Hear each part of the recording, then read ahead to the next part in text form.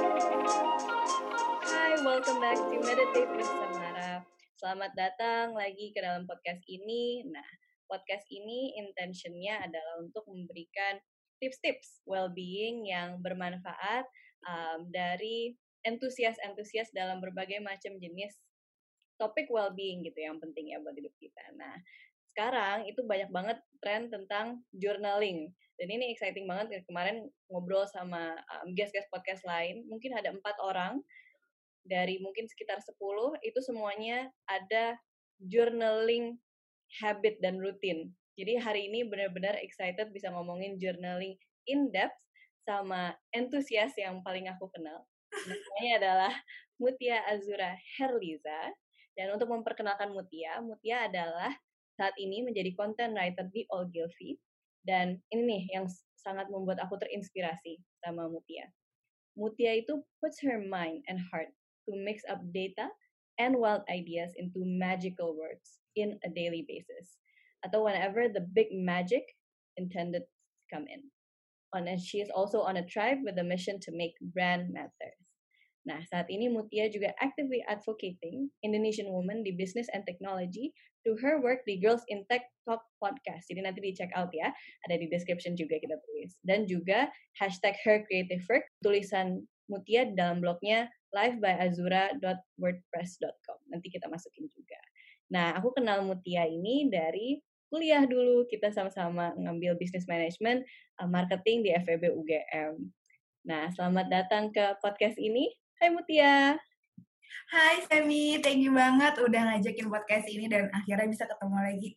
Setelah setahun, udah lama nggak ketemu langsung, jadi I'm so excited for today.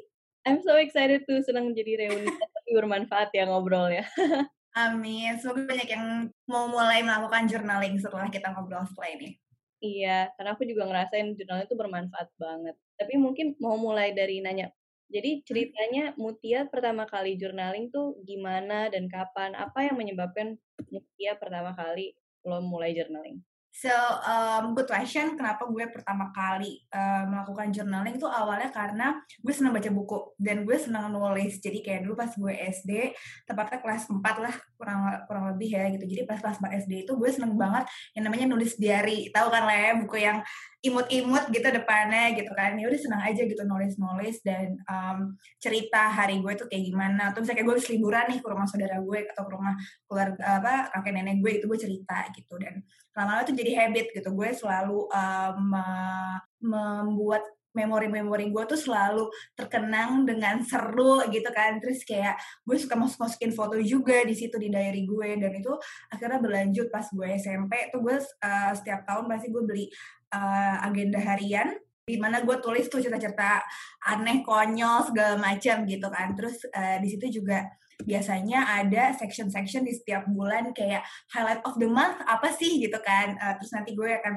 gambar-gambar di situ. Kayak kadang-kadang teman-teman gue tuh juga ikutan kontribut nulis gitu loh di diary gue. Jadi kayak itu tuh diary geng gitu lah lama-lama gitu. Itu seru banget gitu. Dan akhirnya pas udah naik SMA udah kurang lah ya ngerjain kayak gitu kuliah, apalagi karena kuliah udah hektik banget. Sampai kan pas lulus kuliah gue ngerasa kayak yang biasanya gue tuh curhat sama teman-teman gue udah pada nggak ada nih gitu kan pas lulus kerja gitu kan. Tuh shock banget. Terus akhirnya gue menemukan lagi jalan untuk journaling gitu. Nah, dan saat itu gue bener-bener yang journalingnya tuh gue bukan cuman gue cerita apa yang terjadi sama gue atau misalnya pengalaman apa, tapi kayak lebih dari gue mengutarakan perasaan-perasaan gue gitu kan. Terus gue mencoba memahami apa yang lagi gue rasakan, mood gue tuh kayak gimana gitu, my feelings gitu. Apalagi kalau bisa, dan itu macam-macam gitu. Jadi dari soal tentang kerjaan, soal passion gue, soal someone gitu kan, soal my relationships to others. Jadi dan gue melakukan itu sampai sekarang gitu. Dan gue merasa karena gue melakukan journaling ini benefitnya bagus buat gue, so gue lanjutkan terus gitu. Oke, makasih udah sharing Mutia. Gue pas denger gue senyum-senyum karena gue membayangkan lo pas masih kecil lagi nulis journaling, terus gue juga membayangkan diri gue pas masih kecil nulis diary, itu tuh masih banyak itu buku-bukunya di kamar gue. Terus kalau ngeliat tuh tulisannya kayak masih aneh-aneh gitu, cara nulisnya nggak kayak nulis yang benar. Terus ceritain soal pertemanan, tapi dengan lama-kelamaan kita mungkin ada self-awareness ya, dan ngerasa kebutuhannya itu nggak Mhm. cuma buat nge-record keseharian kita, walaupun itu juga menarik untuk kenangan, tapi sebenarnya kita menggunakannya itu lebih untuk memahami apa yang lagi kita alamin pada saat itu, gitu ya? Yes, yes. Menurut gue journaling nih berpengaruh banget ke well-being gue karena yang pertama itu bisa meng-clear-kan, pikiran-pikiran yang ruwet, saat gue kerja atau misalnya gue lagi ada problem sama orang lain gitu kan. Jadi gue bisa benar-benar meng-articulate nih, sebenarnya tuh apa sih yang gue rasakan, sebenarnya nih gue tuh emosi tuh kenapa gitu. Jadi gue tahu the reason why gue marah, the reason why gue happy, the reason why gue sedih gitu. The reason why gue disappoint to someone gitu misalnya. Nah, jadi setelah gue, nulis itu bahkan gue tuh ketemu solusinya gitu. Sometimes kayak kita harus curhat ke siapa atau kayak nyari kemana ngobrol sama siapa buat tahu masalahnya, tapi ternyata dengan journaling aja tuh udah cukup gitu. Itu sih yang, very magical to me gitu. Jadi kayak oke, setelah gue udah sering merasakan itu, gue mendapatkan impact itu ya ke diri gue kayak, oke gue kalau misalnya ada masalah gue pertama kali banget gue harus nulis deh kalau misalnya emang gue bentrok banget nih, mentok banget kalau misalnya habis journaling masih nggak ketemu solusinya, baru gue cerita sama orang lain, kayak gitu sih. Quiet, funny buat gue extrovert gitu kan, karena ternyata ya emang ini bukan sesuatu yang, cuma introvert nih yang nulis, journaling, enggak, ini kayak semua orang tuh bisa melakukan itu dan I think everyone should bisa bisa memahami dirinya sendiri sebelum bisa memahami orang lain, dan itu bisa dibantu dengan journaling gitu. Itu menarik banget tadi apa yang lo bilang, karena yang gue rasakan itu banyak miskonsepsi tentang journaling. Mmm, Jadi misalkan introvert atau mhm, extrovert, atau asosiasi journaling dengan diary, dan diary itu perempuanan banget dan nggak maskulin, feminin. mhm. Jadi untuk meluangkan feeling tuh masih associated with femininity gitu kadang, makanya kayak ada men's group semua. Tapi sebenarnya journaling itu kalau kita lihat nggak cuma dari kayak aktivitas dan apa yang orang beranggapan, itu sebenarnya bisa benefit buat kita juga ya. Kayak apa Yes, sih yes. benefit yang kamu rasain? Oke, banyak banget sebenarnya, kalau udah ngomongin manfaatnya journaling gitu ya, kalau di-breakdown satu-satu nih, yang pertama tadi, gue tuh jadi bisa lebih bersyukur gitu dengan apa yang terjadi di state gue yang sekarang gitu. Karena kayak kadang kan kayak kita terlalu too much mikirnya tuh yang negatif-negatif gitu kan, kita nggak bisa ngeliat good side. Ketika kayak lo tulis satu-satu nih, lo bikin poin gitu kan, lo bikin poin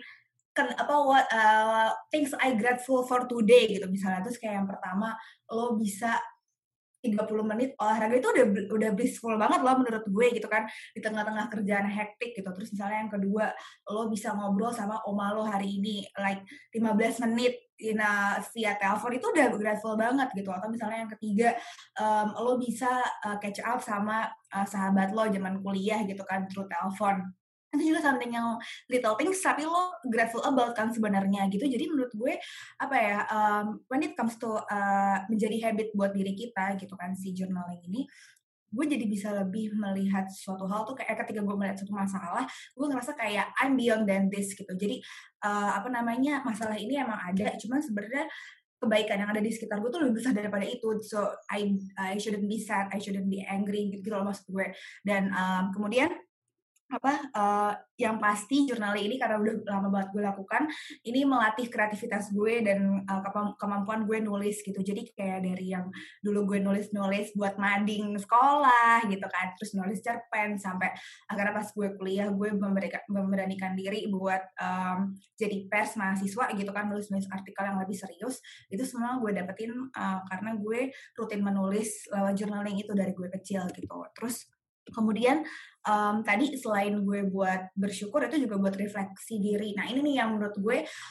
apa ya, the main benefit ya dari journaling. Jadi gini, karena pas journaling itu kan kita memproses apa yang kita, lagi lakukan, terus kita inginkan gitu kan. Jadi membangun dreams gue lah gitu. Jadi gue tuh selalu ada kebiasaan setelah gue menulis nih perasaan-perasaan gue tuh selalu menuliskan doa-doa gue gitu. Jadi doa yang biasanya gue, doa pas setiap sholat gitu kan, itu gue juga tulis gitu di diary gue. Jadi gue jadi bisa mapping out nih, oh gue tuh keinginan gue tuh ini, abis ini gue pengen achieve ini gitu kan. Jadi gue jadi bisa tahu, oh habis ini gue harus ngapain, gue jadi bisa bikin life map yang lebih terstruktur gitu kan. Jadi dari yang tadinya di journaling itu abstrak banget, terus setelah itu gue jadi kayak ketika gue misalnya kayak setiap 3 bulan nih, misalnya gue lagi nge-review diri gue gitu kan, terus gue bikin map out rencana-rencana gue ke depannya. Nah itu gue akan melibatkan tulisan-tulisan gue di jurnal gue itu gitu.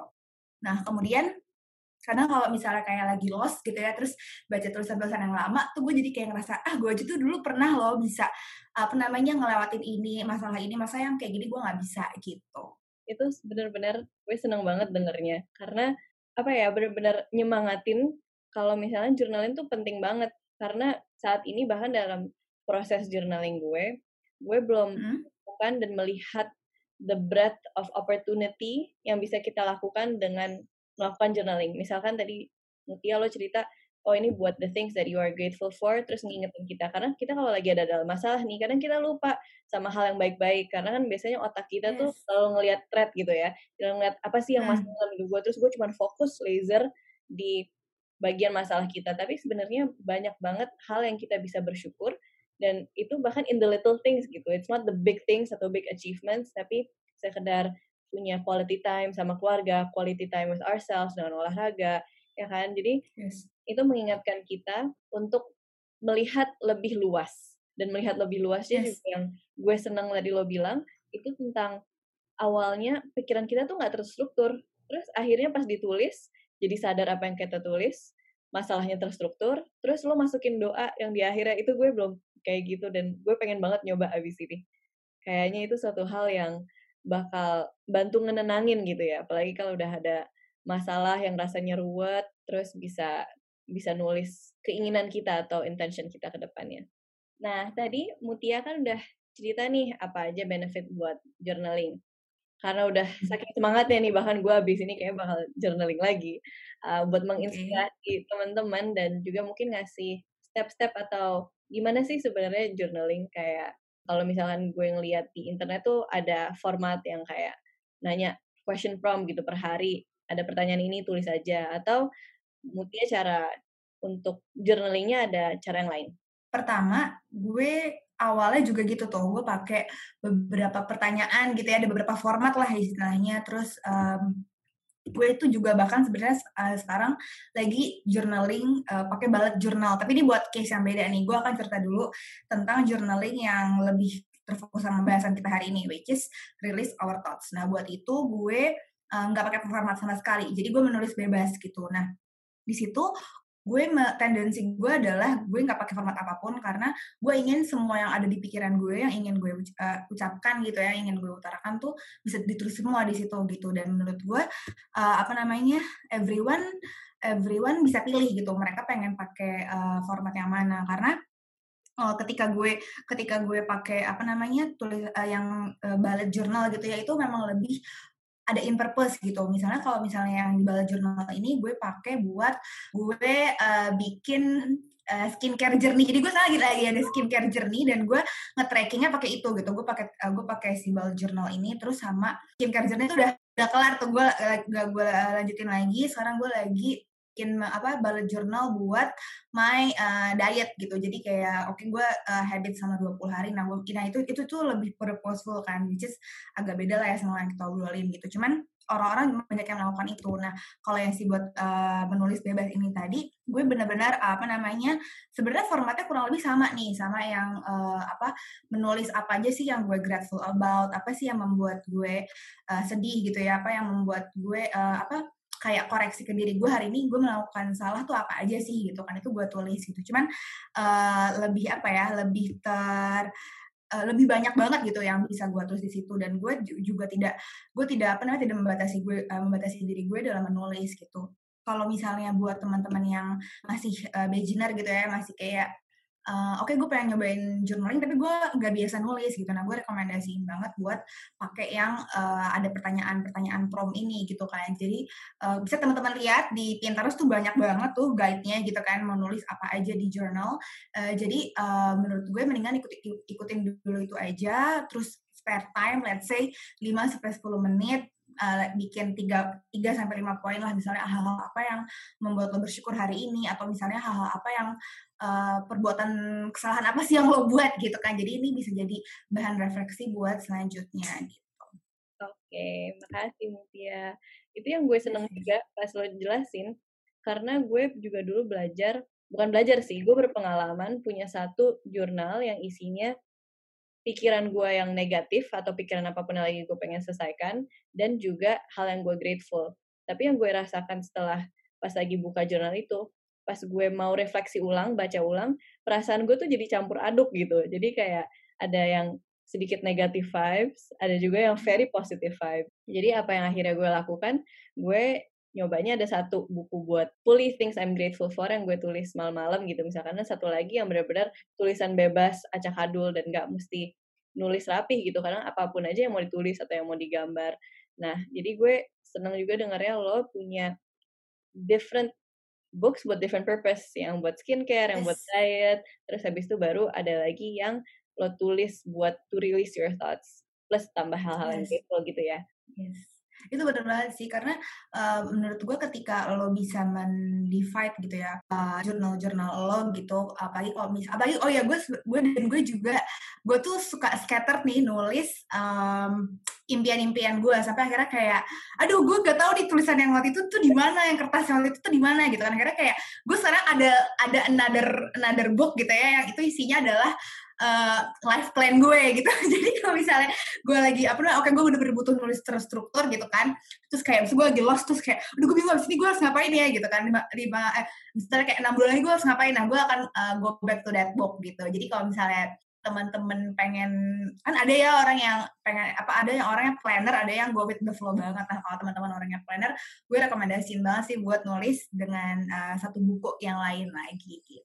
Benar, makasih banget tambahan itu Mut, karena gue juga ada tapi pas lagi kuliah gue ada satu kayak jurnal yang kecil yang bisa pocket pegang gitu, itu isinya kayak quotes-quotes yang nyemangatin gue dan plan gitu. Kalau dulu kan gue bayangannya masih kayak oke, dalam 5-10 tahun gue maunya mendapatkan ini. Sekarang gue udah lebih go with the flow gitu ya.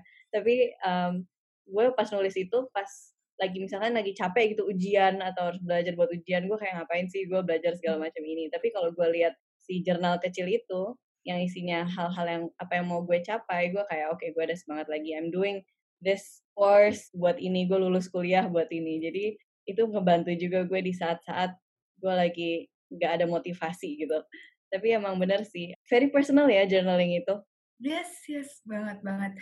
Menurut gue itu adalah guidance gue hidup gitu. Jadi selain gue dapet guidance dari orang tua gue atau dari orang-orang terdekat, itu tuh yang bener-bener kayak dia tahu gue banget deh gitu. Jadi kayak aduh, bener-bener kayak gue gak bisa hidup tanpa journaling gitu. Iya. Benar-benar. Kalau journaling yang gue rasakan juga, kalau gue boleh share, itu gue jadi paham my authentic self. Karena kadang kita itu kalau di depan orang, kita punya peran gitu misalkan. Misalnya sebagai anak, sebagai teman, sebagai pacar, segala macam gitu. Jadi kalau misalkan di journaling gue merasa, oh ini gue yang saat ini. Dan yang ngebantu gue adalah kadang kita tuh sampai suka nggak bisa tidur ya kalau lagi mikirin banyak banget hal di kepala gitu. Tapi kalau udah ditulis, rasanya tuh tidur lebih enak. Kenapa gitu ya? Mutia, lo kayak gitu juga nggak? Nah, itu yang membuat gue bisa melepaskan hari dengan lebih tenang menurut gue dengan journaling. Jadi kebiasaan gue tuh journaling adalah sebelum tidur, itu udah pasti. Gue selalu dalam keadaan udah bersih-bersih gitu ya, udah skincarean, udah nggak megang kerjaan, udah nggak megang HP, udah nggak nyalain lagu, nyalain musik gitu ya. Itu gue akan udah siap-siap di kasur gue sambil gue bawa jurnal gue gitu. Jadi gue akan spare time, let's say like 30 menit gitu ya buat nulis. Itu biasanya gue lakukan ketika memang ada something happen gitu. Gue udah nggak lagi nulis yang literally setiap hari gitu ya. Gue saat gue butuh aja, dan itu masih sering sih. Gue akan menuliskan apa yang gue rasakan saat itu. Terus di situ juga gue purpose gue adalah gue bisa tidur lebih tenang, dan besok gue udah nggak sebel lagi nih, gue udah nggak marah lagi gitu. Gue akan ketika gue bangun pagi, gue akan start a new day, gue udah ngelupain semuanya karena kemarin udah gue tulis semua di jurnal gue gitu kan.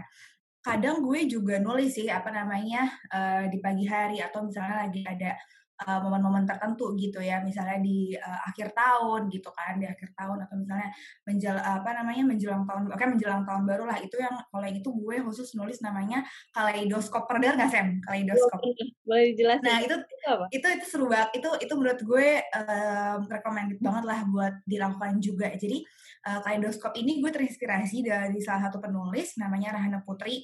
Itu gue udah melakukannya dari zaman kuliah. Jadi tahun 2014 deh kalau nggak salah. Jadi kaleidoskop itu adalah, jurnal lo, sum up setiap bulan nih dalam setahun itu gitu kan. Biasanya gue akan tulis di tanggal 31 Desember gitu. Jadi kayak gue akan menulis di Januari tuh ada highlight apa sih sampai di Desember gitu. Jadi gue akan nulis kejadian-kejadian yang paling gue ingat, yang paling membuat gue mendapatkan banyak learnings gitu ya. Dan apa namanya itu kalau misalnya gue udah selesai nulis itu, tuh rasanya kayak happy banget karena kayak wah ternyata di tahun segini gue udah experience, achieve hal ini, gue udah belajar hal ini. Jadi even yang hal-hal yang menyedihkan pun gitu, hal-hal yang membuat menampar gue itu ternyata bisa jadi lesson loh ternyata gitu ketika gue menulis kaleidoskop itu. Dan itu kalau misalnya dibaca lagi gitu itu seru banget gitu. Gue sebenarnya dari dulu pengen banget sih nyoba untuk mempublish kaleidoskop gue. tapi gue kayak masih kayak ngerasa aduh ini agak-agak rahasia gitu kan, jadi kayak aduh ntar dulu deh, gue belum sepede itu share itu gitu. Tapi menurut gue I think everyone should write their kaleidoskop juga gitu. Wow, gue seneng banget deh dengernya karena menurut gue pas gue lagi ngebayangin kaleidoskop lo atau gue itu bisa jadi suatu hal yang memberikan perspektif ya, karena kadang apalagi kalau ada masalah gitu kita nggak tahu apa lessonnya sampai kita ngeliat ke belakang kayak oh iya kalau nggak karena masalah itu gue nggak belajar ini atau gue nggak ke path ini. Tapi hal itu tuh kadang kita lupa, sama aja kayak kita ngerasa oh kita udah melakukan satu accomplishment tapi kok kayaknya masih kurang atau kok kayaknya kita nggak maju atau kalau ngebandingin ke orang lain ya. Tapi kalau kita ngelihat ke belakang kayak iya ya, gue tuh udah ngelewatin ini loh, gue udah masuk ke karir ini, terus gue udah sekolah ini, terus gue udah ngebanggain teman orang tua dan ngebanggain diri gue sendiri dengan cara ini. Jadi gue sangat tertarik sih pengen nyoba abis ini kayak Iya. ngelihat ke belakang kayak apa aja hal-hal yang positif dan juga apa aja lesson learn lah yang membuat kita jadi kita yang sekarang. Itu kalau dilihat berapa tahun ke depan seru juga ya. Lo punya dari tahun Iya, 2004 iya, iya. sampai sekarang? Iya dari dulu. Yes. Gila, keren banget. Lo harus coba sih, ini kan udah mau akhir tahun nih, jadi mungkin tahun ini agak beda ya karena kayak Januari, Februari quarantine, Desember gitu. jadi but I think selama pandemi ini gitu ya, maksudnya setiap bulannya tetap ada kok hal-hal yang gue ada lesson yang gue experience gitu. Jadi mungkin it's not about yay bulan Mei gue lulus S1 gitu. Bukan kayak gitu, atau misalnya kayak yay gue bulan Maret liburan kemana gitu. Mungkin nggak kayak gitu yang akan gue tulis gitu. Karena ya kita nggak kemana-mana anyway tahun ini gitu. Jadi ya mungkin yang akan gue tulis adalah learning apa aja yang gue dapetin saat itu gitu. Jadi apa namanya ya emang itu tendensinya lebih kayak ke big event sih gitu, kayak misalnya kayak tahun lalu kaleidoskop yang membuat gue sangat apa namanya itu kaleidoskop yang paling roller coaster menurut gue tahun lalu, karena there so many things happen yang merubah gue into this point sekarang gitu kan. Jadi gue gue sangat grateful about 2019 yang kemarin gitu. Dan I hope nanti lo bisa juga merasakan hal yang sama gitu, Sam. Thank you, thank you. Sebenarnya gue ada praktek yang gue lakukan di awal tahun ini, tapi menurut gue ini terlalu ekstrim dan gak sustainable. Jadi ceritanya gue waktu itu ada kelas mindfulness based cognitive therapy. Jadi intinya belajar gimana caranya pakai mindfulness buat ngerubah cara berpikir kita secara kognitif gitu, dari misalnya hal negatif, hal positif. Jadi minggu pertama itu kita disuruh tulis semua hal yang unpleasant. Jadi semua hal yang gak enakin dalam hari kita gitu. Terus nanti direfleksi di minggu ke depannya kayak, oh ternyata yang kita sadarin dan sharing, kita tuh masing-masing ngerasa sebenarnya masalah kita gak segede itu loh kalau dibandingkan everything else. Terus minggu keduanya dilihat lagi, disuruh tulis cuman pleasant things. Jadi apa dalam hari itu yang membuat lo bahagia. Terus kita jadi mikir, oh iya ya sebenarnya kita sekarang sudut pandangnya udah ngelihat masalah kita itu nggak sebesar itu, dan hal positif tuh banyak. Terus yang minggu ketiga ditulis apa aja yang kita pelajarin dalam hari itu. Nah setelah udah nggak di dalam course itu lagi, gue jadi kebiasaan. Jadi mungkin untuk sekitar 5 bulan gue punya data setiap 2-3 hari gue nulis pleasant things, unpleasant things, sama growth. Terus sekarang kalau gue ngeliat, sekarang gue dulu beda juga ya setiap berapa bulan lalu, kayak belief, my thoughts, kayak my views. Jadi mungkin itu bisa gue summarize-in jadi kaleidoskop. Cuman itu ngebantu juga sih gue pada saat itu. Menarik juga formatnya. Yes, yes. Kalau kalau kaleidoskop yang gue terapin ini kayak nggak apa namanya, mungkin sebenarnya ujung-ujungnya sama aja gitu kan kayak yang journaling yang gue tulis pas hari-harinya gitu. Cuman ini tuh lebih kayak yang apa ya, apa namanya, ketika karena gue menulisnya ini di komputer gitu kan buat yang si kaleidoskop ini, jadi gue kayaknya di mana-mana deh jurnal gue dari laptop, dari notebook. Jadi kalau misalnya kayak gue lagi apa namanya, gue lagi itu sebenarnya tuh awalnya gue pengen gue jadiin bahan blog juga tuh si kaleidoskop ini, makanya tadi that's why gue bilang kan gue sebenarnya pengen banget sharing gitu. Mungkin nanti kalau akhir tahun ini gue menemukan keberanian, nanti gue akan share deh kaleidoskop gue gitu. Jadi mungkin nanti teman-teman bisa dapat gambaran menulis kaleidoskop tuh seperti apa gitu. Mau banget kalau lihat nanti Gitu. ya. Amin. Oke. Nah, kan kita tadi udah ngomongin nih gimana caranya buat journaling.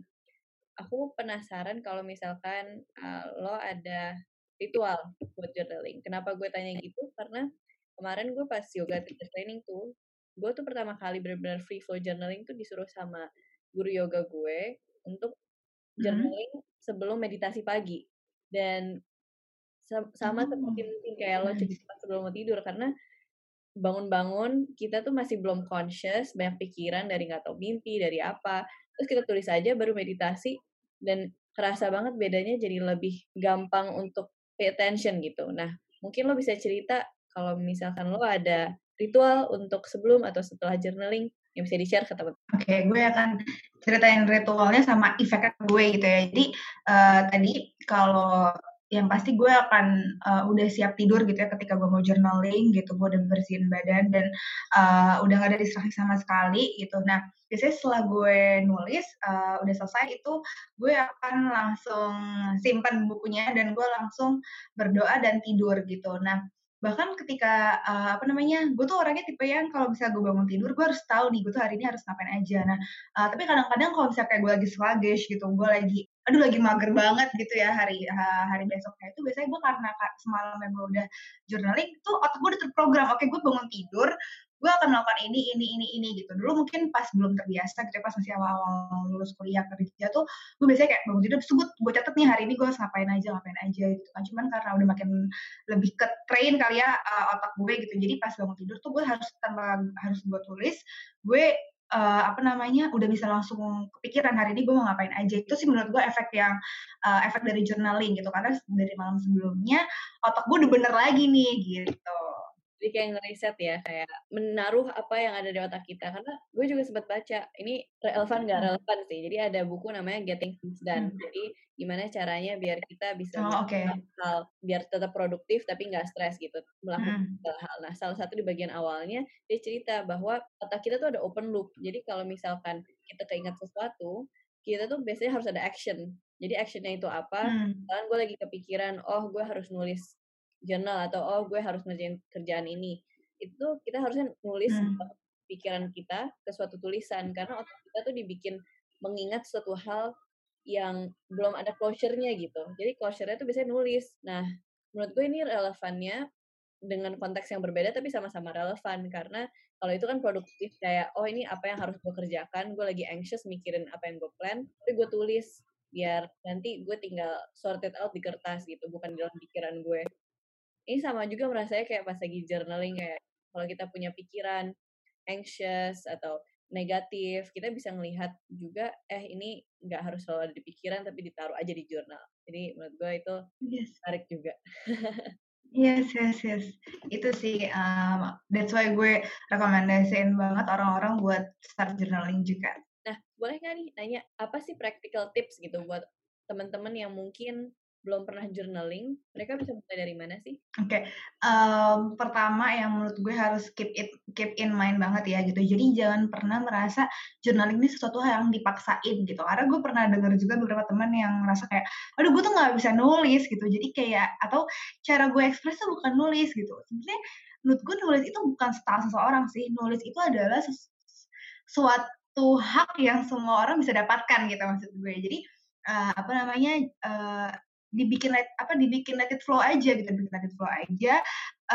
Ini tuh bukan esai atau bukan akademik something yang lo harus pakai struktur gitu, enggak gitu. Jadi tulis aja seperti lo tuh ngomong gitu, like how you speak gitu. Jadi apa namanya jangan pernah ngerasa terlalu di-force gitu ya nulis dan apa namanya just nulis apapun yang bahasa lo sendiri gitu. Kalau misalnya lo pengen pakai bahasa yang apa namanya pakai bahasa yang mungkin orang-orang lain nggak ngerti, tapi itu hanya kayak ya itu just how you speak, itu tulis aja gitu. Dan menurut gue apa namanya nggak pernah ada tulisan yang salah gitu. Jadi selalu percaya sama tulisan pertama lo nggak harus kayak nyoret kayak nulis lagi gitu. Ingat kayak ini bukan esai, jadi itu adalah hal yang pertama banget harus ada di pikiran kita gitu. Nah yang kedua, kalau misalnya teman-teman mau nulis journaling itu start from gratitude journal gitu ya, atau hal-hal yang membuat kita bersyukur gitu.